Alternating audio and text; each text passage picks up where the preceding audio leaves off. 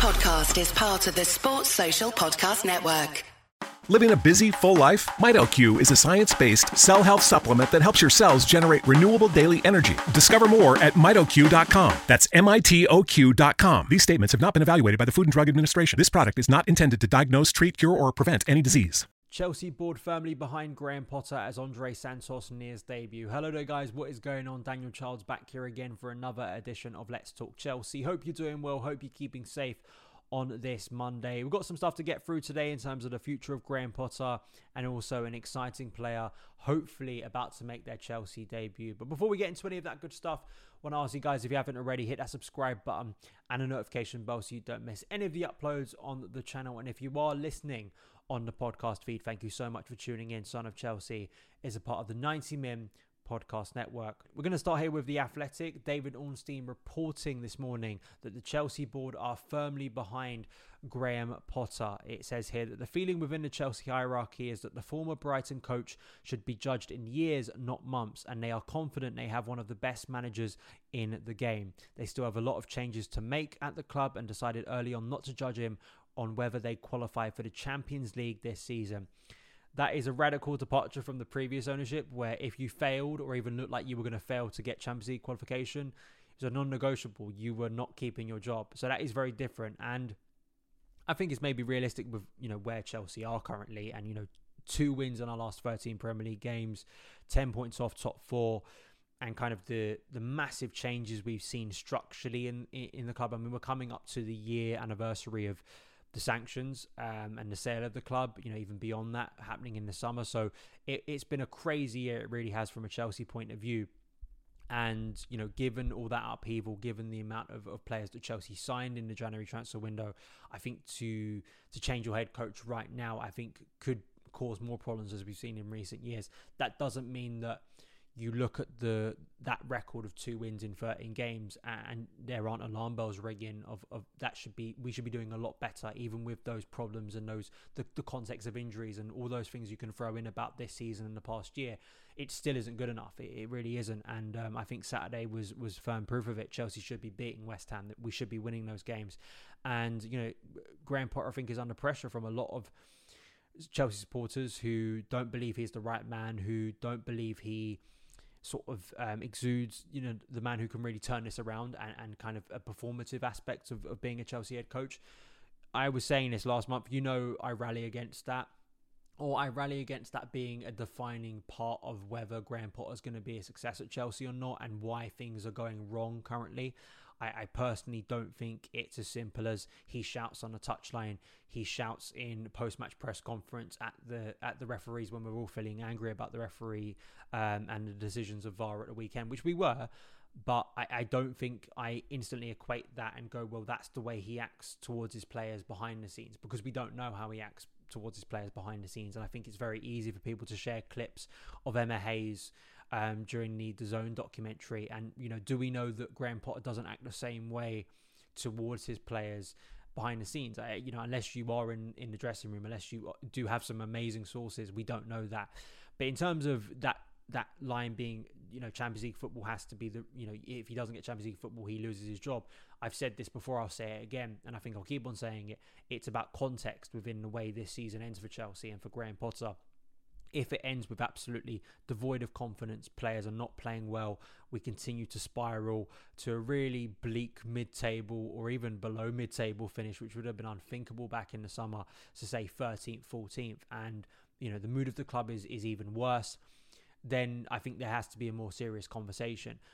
But as I keep on saying, if we finish 6th or 7th and maybe we get a big Champions League win over Borussia Dortmund, I think it's unlikely to go all the way in the Champions League, but, let's say something magical happens there, then of course those events are going to change. If a majority of the new players really do inspire this team to look a lot different by the spring, as I say, I think you have a different conversation, and I think there'd be more people probably who'd say, yeah, I can see where this is going. But that's obviously, I keep on saying this, that is obviously on the coach. If that doesn't happen, then yeah, I think it maybe goes in a different direction in terms of the way fans are feeling. Some fans feel that it should be the end time for Graham Potter, but I personally am not there yet. But I did want to pick up this criticism of Graham Potter from good friend of the channel, and I think great Chelsea analyst Joe Tweedy, who put up this Twitter thread today a few thoughts on Graham Potter. It was kind of in response to, briefing that he's going to be the long-term head coach. And what I liked about Joe Tweedy, and I definitely suggest go and listen to the Tinkerman podcast, his podcast on London is Blue,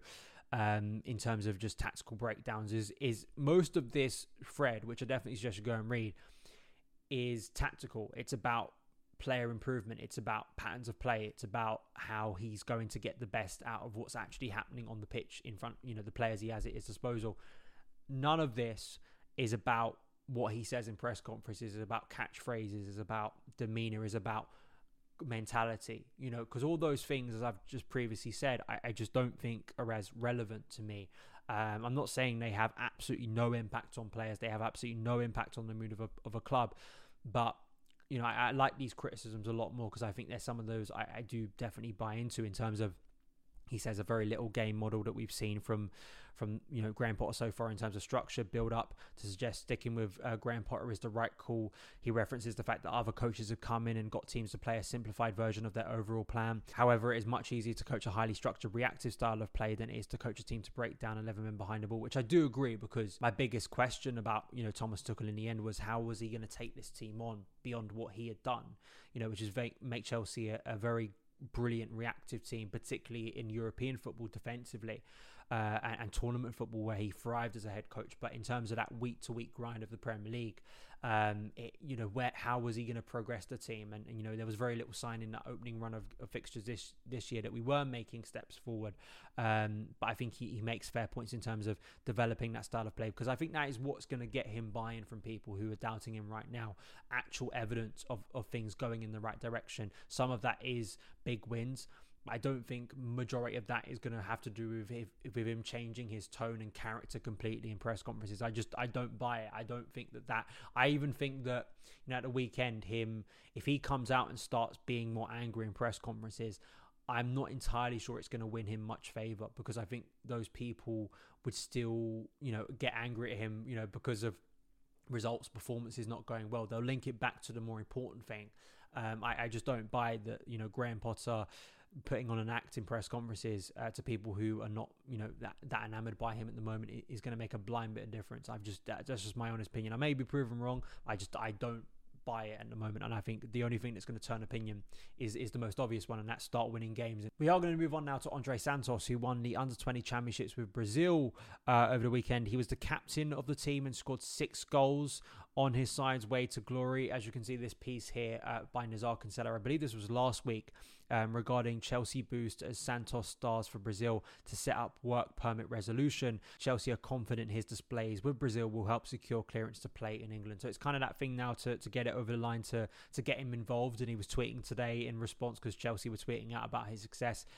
He is one of those players that people I respect, like Oli Glanville and Jessica Frotta, who, Brazilian Chelsea fan, who knows obviously a lot about Brazilian football, who are really excited about Santos as a player, as a talent, and feel that this is a guy who's going to come in and make a difference in the long term. And I know Matt Law was on the London is Blue podcast, and they were asking him to sort of rate January transfer signings, and apparently internally, Santos is the one that kind of a lot of people at Chelsea are most excited about, which is a bit of a surprise when you think about some of the players we did bring in last month. But it kind of shows the talent we potentially have in what is a key area when you're trying to revamp it, and what Chelsea's squad could be lacking. And of course, it's typical that when Chelsea are so desperately lacking goals, we have someone, scoring goals for their nation. Obviously, under 20s football compared to senior football in the Premier League. But hopefully that can be cleared now. The work permit can be sorted, and we can actually see Andrey Santos in a Chelsea shirt soon. Because again, one of those players that could make a real difference in the upcoming years, and could be a player that offers great value in the transfer market, something we have been clamoring for several years. And hopefully he'll be one of the stars and one of those transfer wins for this new recruitment team to have up on the board and say, yeah, that was one of our early wins. Hopefully Andrey Santos can be that. Let me know your opinions about Santos and your hopes for him at Chelsea in the comments below. But that is it for today's edition of Let's Talk Chelsea. You can follow me on Twitter at @SonofChelsea, and I will see you again very soon. All the best.